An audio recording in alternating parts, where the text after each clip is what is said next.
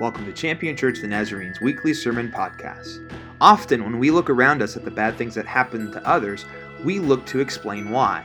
In the third installment of Missing the Point, Jesus explains his purpose for us is to turn to him to live the life he has for us, instead of focusing on finding reasons that keep us from living that life out faithfully.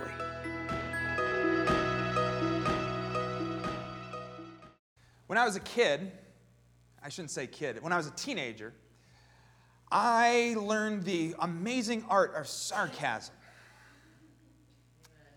Yeah, my mom's here today.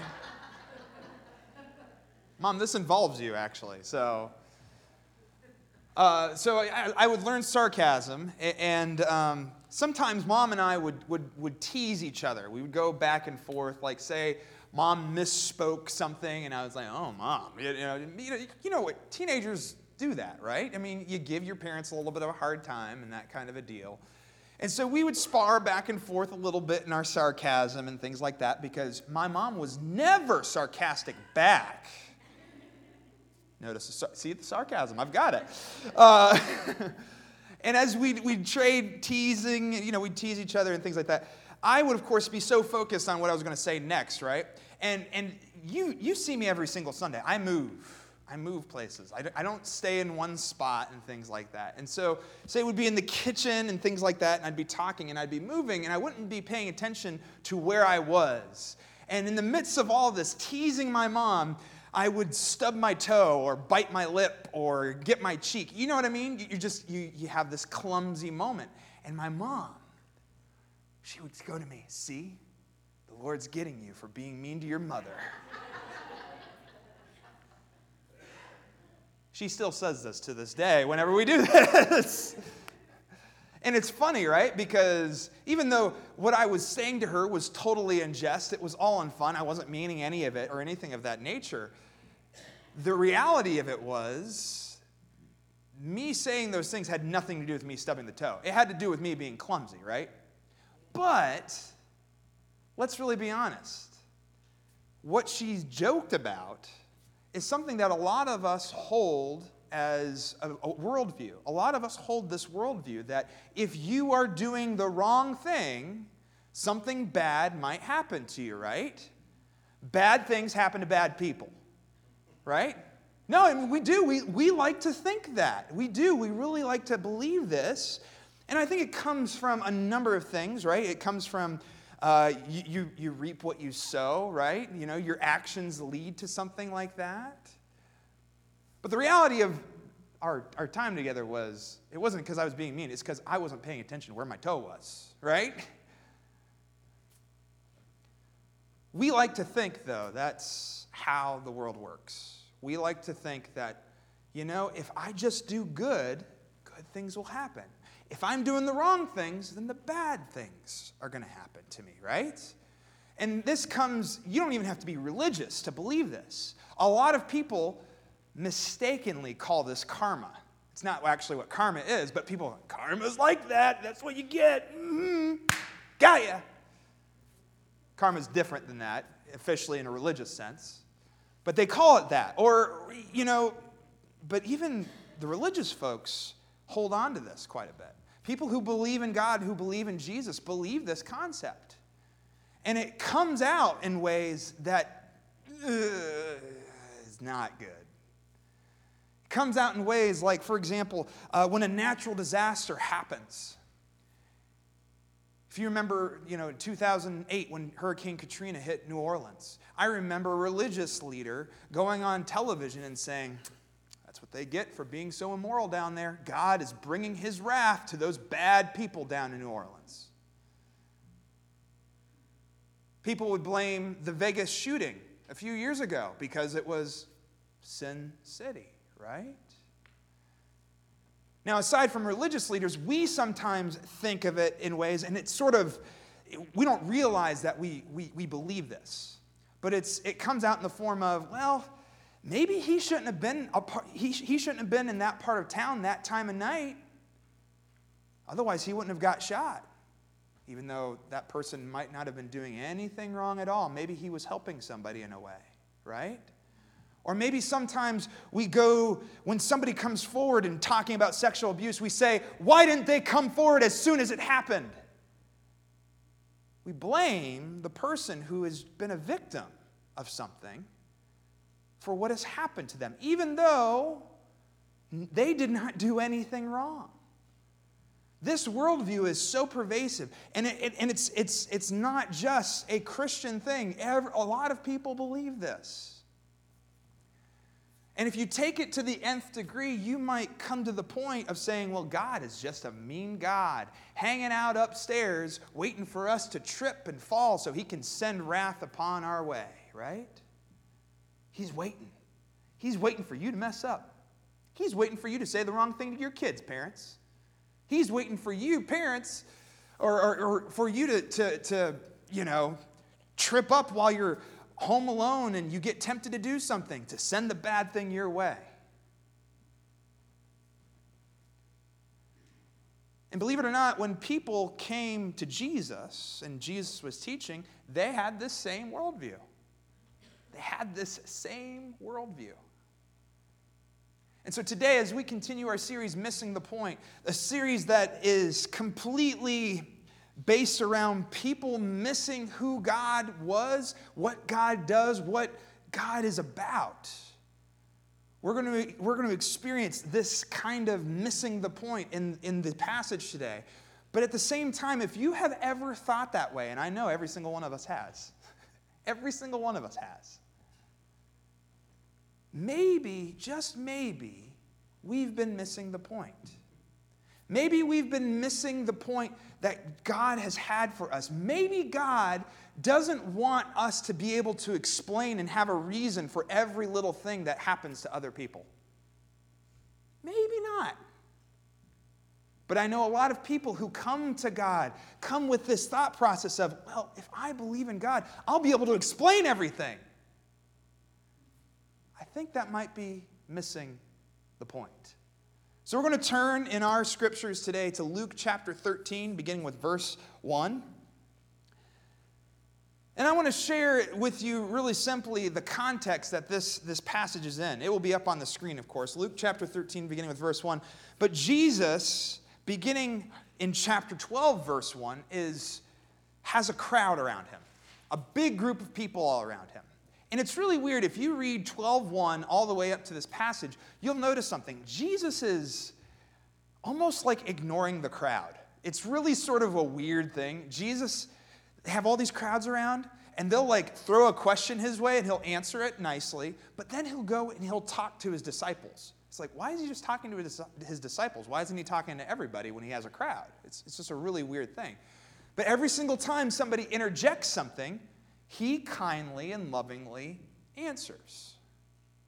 And so, in the midst of this crowd, some people in the crowd brought some recent news stories.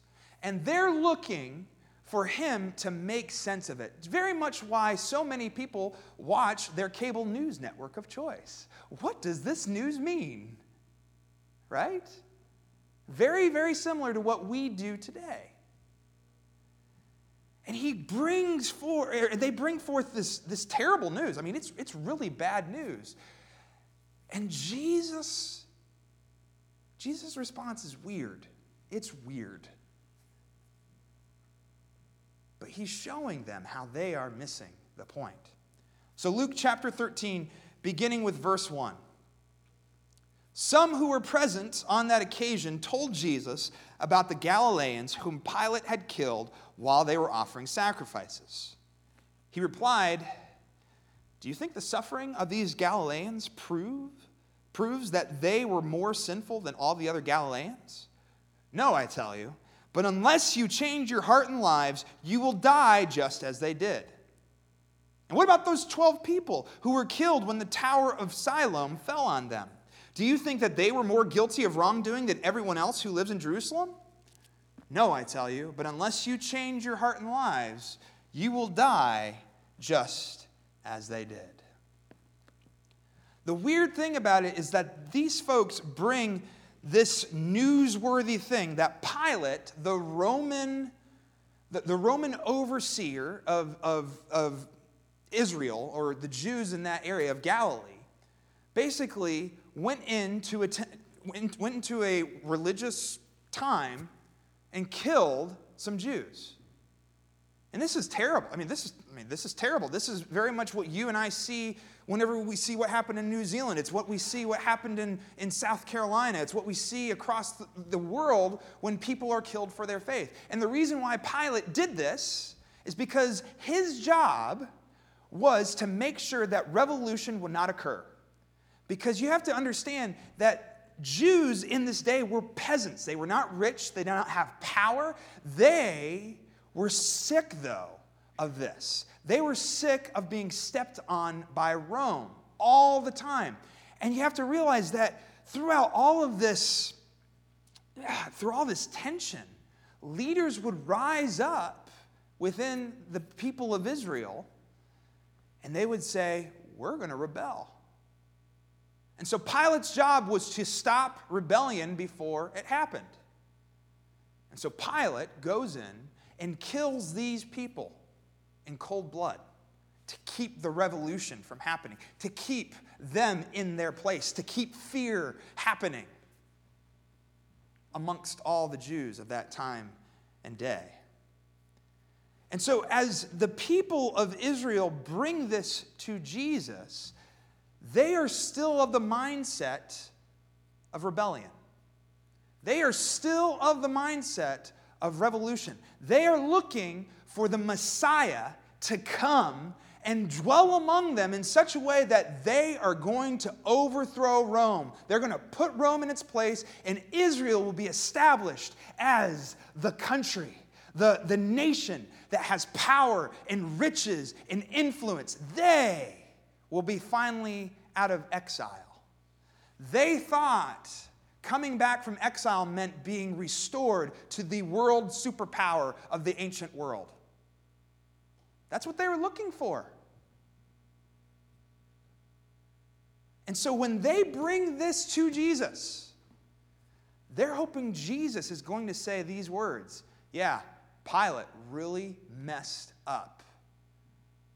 Pilate is to blame for this. Rome is to blame for this. And as soon as he would say that, they would take those words and put the blame upon Rome and have reasonings to go be violent and overthrow Rome in the way that they thought they should overthrow Rome. They're looking for Jesus to blame Pilate. They're looking like we look to our news sources to give us the reasons why this bad thing happened. And then Jesus is so awesome. He doesn't even talk about Pilate. And he brings up another common thought process. Do you think that they died because they sinned more than others? Do you think that they were bad and bad things happened to bad people? All of a sudden, Jesus, where is he going? This has nothing to do with Pilate. Why is he going about this? And then he goes, no, believe it or not, bad things don't necessarily happen to bad people. God does not incur wrath on you just because you have done a sin, just because you have done wrong. You have plenty of other people that will do bad things to you. You don't need to worry about God. And he says this, unless you change your hearts and lives, you will die just as they did.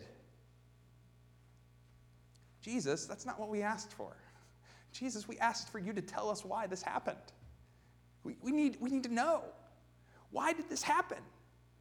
Give us the reasons. Give us what we need to do next. Give us reason to go and rebel. Give us reason to stay completely separated from the situation and say, yeah, that's sad. They must have just been sinning. And then Jesus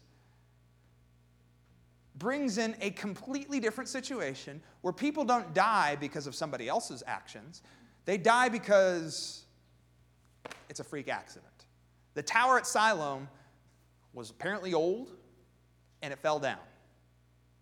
You know, there's freak accidents that happen in the world, right? They fell and killed people.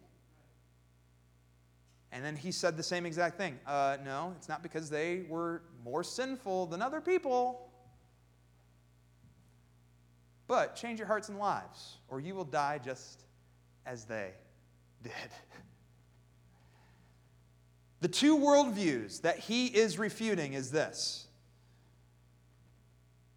that Jesus is here as a nationalistic Messiah to violently overthrow Rome, and the other mindset that he is refuting is bad things happen to bad people.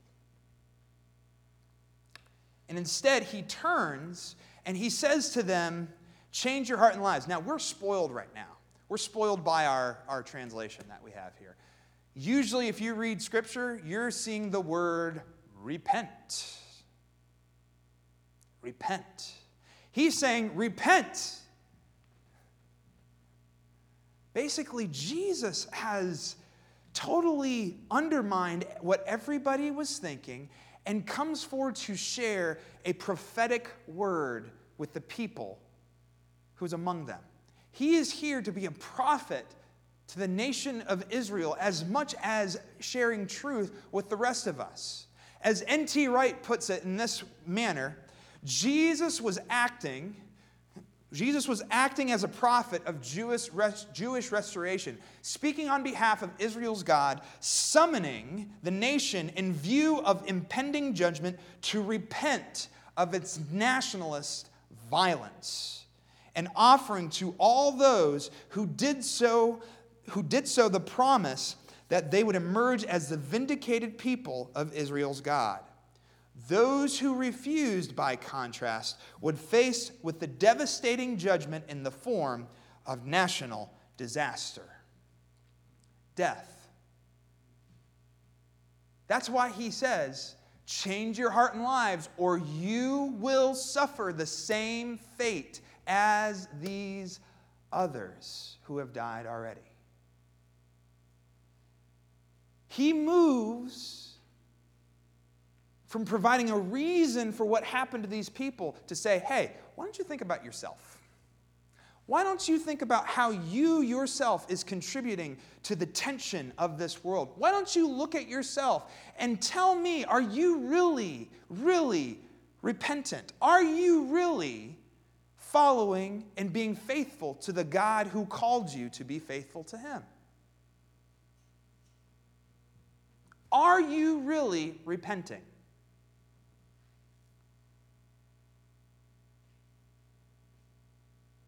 How many of you have been in the church before and you've heard the word repentance? Yeah? How many of you have heard repentance as the moment that you come and you turn to God and ask for forgiveness of your sins? How many of you heard that before, right? I got something to tell you. It's bigger than that. Repentance is not just about asking for forgiveness, because I got to tell you something. Israel asked for forgiveness time and time and time and time and time and time and time and time and time and time and time and time so many times. Because Israel constantly would think that they were doing God's will by doing what they wanted. Constantly. So if Jesus' meaning of repentance is just ask for forgiveness, I don't know if that's really what he's really going for here. Because guess what? They have been asking for forgiveness time and time again. For the moments that they took advantage of other nations. For the moments that they did not take care of the least of these. For the moments that they were not faithful to God. That they were not faithful to be holy people led by a holy God. Now, Jesus' message as a prophetic word is repent. And literally, as our translation says, change your heart and lives. Repentance is asking for forgiveness, but also turning to God and saying, what you want, I will do. Your will be done. Your kingdom come. everything that I do, everything that I say, everything that I think, everything that I feel, everything is turned to you. And I trust you so much that I live out my life focused on you for everything. That is what repentance is, friends. So what Jesus does is he shares what a repentant person looks like. And he shares it with a parable. Hear this parable that Jesus says in verse 6. Jesus told this parable.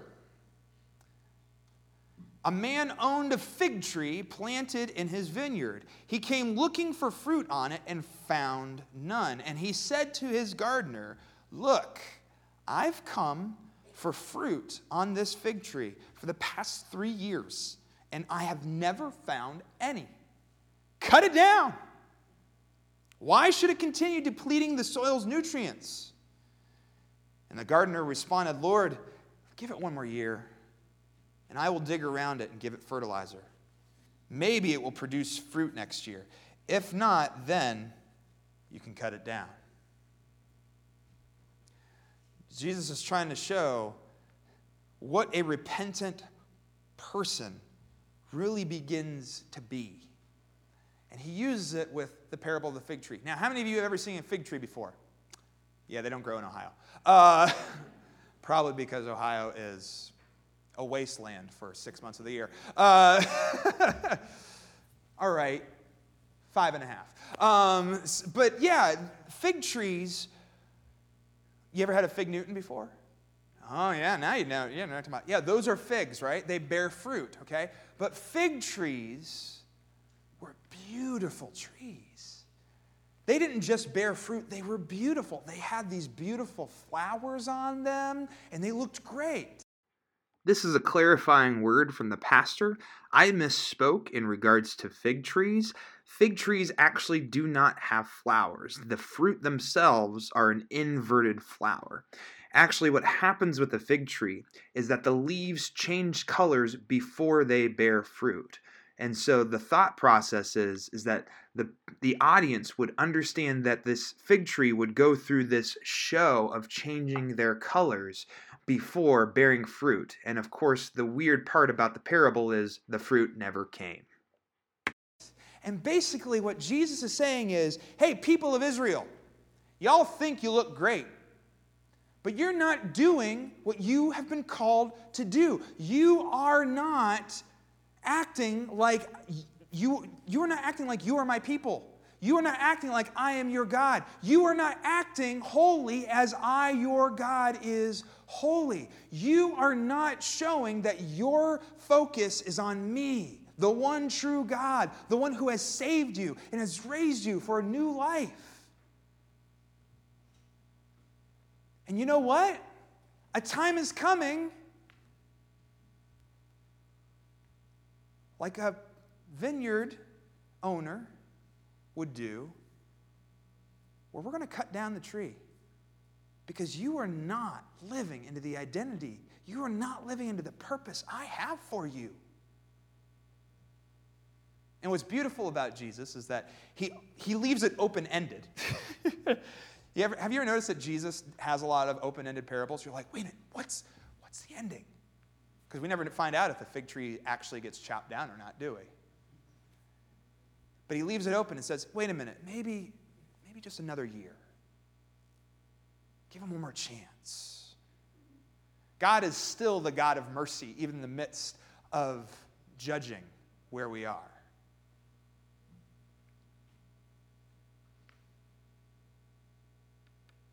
And so what Jesus is trying to do in this entire scene, in this entire passage, is to call the people away from the things that they think God is about, that they want God to be about, and calling them to true repentance. He's calling them away from trying to fit God into a box. He's trying to get them away from thinking that they have everything figured out just because they are God's people. He's saying that doesn't matter. Look at your own heart and lives. Have you indeed repented yourself?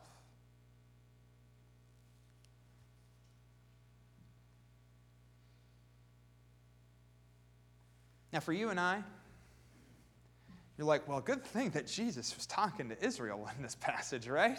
Whew! We dodged that bullet, right? No, in reality, if we believe in Jesus, if we really truly believe that Jesus came and died and rose again from the grave so that you and I would be forgiven of our sins and that we would be raised to new life, a life that's holy, a life that is faithful to Him, then this message is also to us. And for those of us who might be here for the first time and you've never believed in Jesus, and you're saying, I've experienced people who say they believe in God before, and they don't seem very repentant. They don't seem very loving. They don't seem very Christian. Well, I'm here to tell you that this is all a journey. All of us are on this journey together. There are moments that we try to fit God into our boxes. But Jesus freed us from that. Jesus freed us to say, hey, I'm not here to tell you the reasonings for every little thing. You probably know what the reasons are already. It's probably the fact that your hearts and your lives do not reflect what I have called you to be, and that is to be fully human. My creation called to steward and love. My creation to love me and love our neighbor. And so the reality of it is, friends, if you have been a person who may have come to know God for some reasons like, well, maybe I'll just have answers.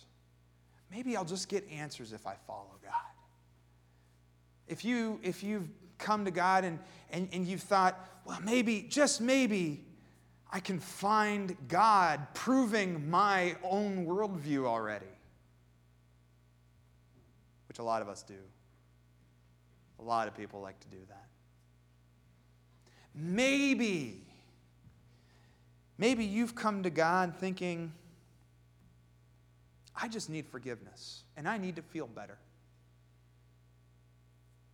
If any of those defines our motives for following God, repent. Change your heart and lives. Because at some point, you have left something behind. You are still turning to something for comfort, for connection, to make you feel better about yourself, to be shown that you're right. You are still turning to things that are not of God. Jesus didn't come so that you would have the answers or so that you would just have forgiveness or so that you would just be able to live the way that you've always lived and then you feel better about it. Repent. Turn your entire life to God. Trust Him. He, the Lord God, is one. He shall be our God, and we shall be His people. We shall be holy as the Lord God is holy. Friends, this is what repentance is. Repentance means that we aren't just asking for the forgiveness of sin, but it is to actively move in a new direction of loving God and loving our neighbor. That's what true repentance is, friends. And that's what Jesus was saying to Israel, and that's the same charge He gives to us.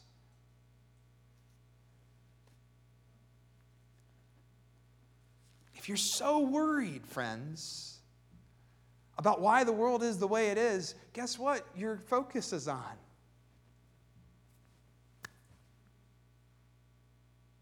if you're so worried of finding a reason for why all these bad things happen, we know what your focus is. If you're so consumed with just being in your own little salvation bubble that I don't need to worry about other people, as long as I'm good, I don't need that kind of negativity in my life. I need positivity. Turn to God. We know what your focus is here. It's to remain positive. Jesus died. And that's tough. God is the one who has embraced the messiness of this world and has lifted us to new life. And why wouldn't our focus be on Him and Him alone?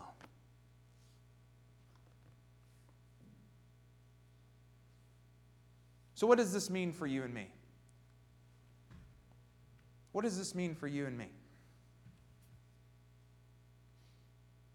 I would say this. If you're a person who likes to try to find the reasons for everything in the world, and you're going to start using God's name about it, I'd say stop. Be careful. Because what comes out of your mouth never comes, or is never taken away. If somebody's going through the worst time of their entire lives, if they are in cancer, and you say, well, God has you in this season. Oh boy. Let me tell you, they're going to run from that God. If you dare to say the words that somebody deserved what was coming to them, ooh, and you incorporate God into that, people will run from that God. The reality of it is that when we try to explain things, we're trying to make ourselves feel better. We are. And the reality of it is, this is what explaining things does to you, okay? Explaining things away keeps us from loving people who need love the most. Somebody lost all their money. They don't need you to tell, well, you should have paid your bills better. God bless you. No. Explaining things basically allows you to put up a wall and says, well, I've shared the truth here. They know what to do. They need love. They need help. That's why Jesus didn't just come out and say all of these teachings. It's why He fed the poor. It's why He clothed the naked. It's why He reached out to people who were on the margins. The more we explain things, the more we put a gap between us and those who are hurting the most. Turn to God. Love Him and love your neighbor as yourself. There might come a time you can share some things, but in their darkest hour, that's probably not going to help.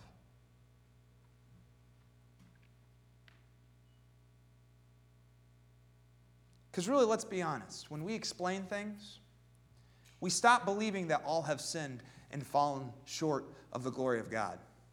We start thinking that my sin's forgiven and I'm okay, but they're not. It becomes judgment. It becomes judgment, friends. Very, very fast. And we all know what Jesus says about judging others, right? Don't judge, for you will be judged. So what Jesus is trying to get us to understand is worry about your faithfulness to God. What are you doing? How are you loving Him? How are you loving others? A life in Christ. I have a slide for this one. A life in Christ isn't about having an explanation about the world. It's about loving regardless of what's happening in the world. You and I will not be judged by God if we had all of the reasons right. You and I are not going to be judged if we had the right theology. We're not going to be judged by that. We're going to be judged by how we loved God, remained faithful to Him, and began to love our neighbor as ourselves, friends. We will be judged if we use God as a reason to cement our own selfish worldviews. We will be judged if we manipulate people with what God has said through Jesus to get them to do what we want. We will be judged if we make it about containing God and what we think He needs to be. We will be judged if we judge others.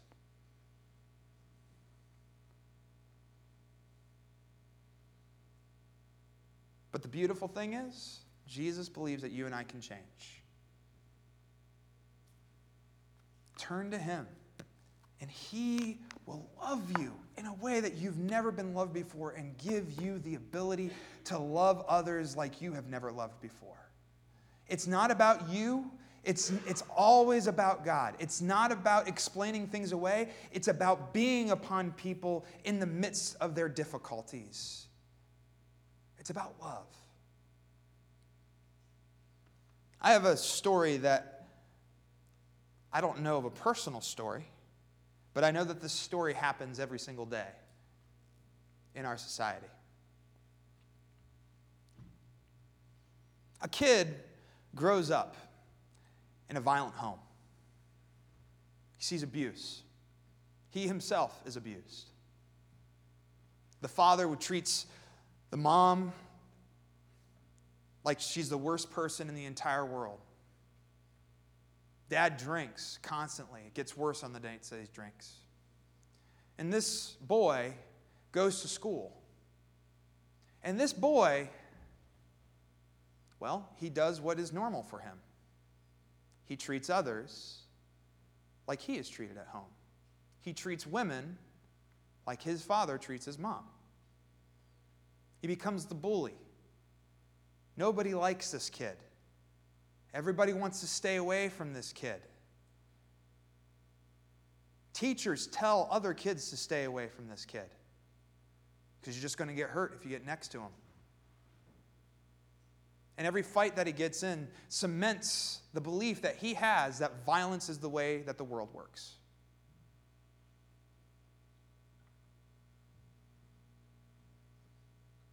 Now, somebody could come up to him and say, I know exactly why you're doing all this. Do you think that's really going to have him change his life? No. But I can tell you that the teacher who spends the extra 10 minutes with him every single day,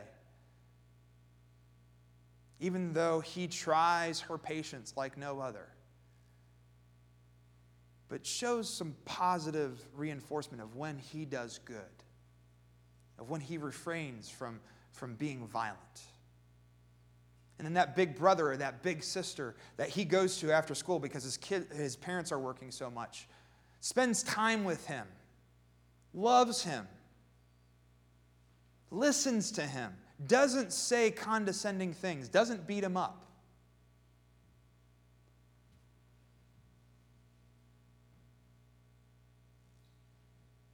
He's loved. And the way for that boy to change his life, it's not because somebody came up to him and says, I know exactly why you're beating up everybody. You're abused at home, aren't you? Instead, he's loved. He's given time. He's heard. He's watched over. He's discipled. The reality of it is the love that we show to this boy is the best chance for this boy to have a different life. And for you and I, friends, heed that parable. You and I are called to love, to be patient with those who try our patience the most, with those who scare us the most, with those who make us feel uncomfortable. We can love. Sure, there will come a time for that boy to go through some counseling, and he will understand why he is the way he is. But to even get to that point, he's got to experience what real love is. So friends, Repent. Change your heart and lives to love God and love others as He has called us to love. And maybe, just maybe, we'll see less towers falling, and we'll see less violence, and we'll see less abuse, and we'll see less cheating and stealing and lying and slander. Maybe, just maybe, if we take up the way that God has shown us to live, the world would become a better place. That God's will would be done through us. Not to explain it away, but to love. Love as He loves us. Thanks for listening to Champion Church of the Nazarene's weekly sermon podcast. We hope you were inspired by this week's message. We would love for you to join us on a Sunday morning for our service, which begins at 10:30 a.m. We are located at 3924 High Street, Northwest in Warren, Ohio. For more information about our ministries, or if you'd like to contribute to our ministries online, please visit us at championnaz.org.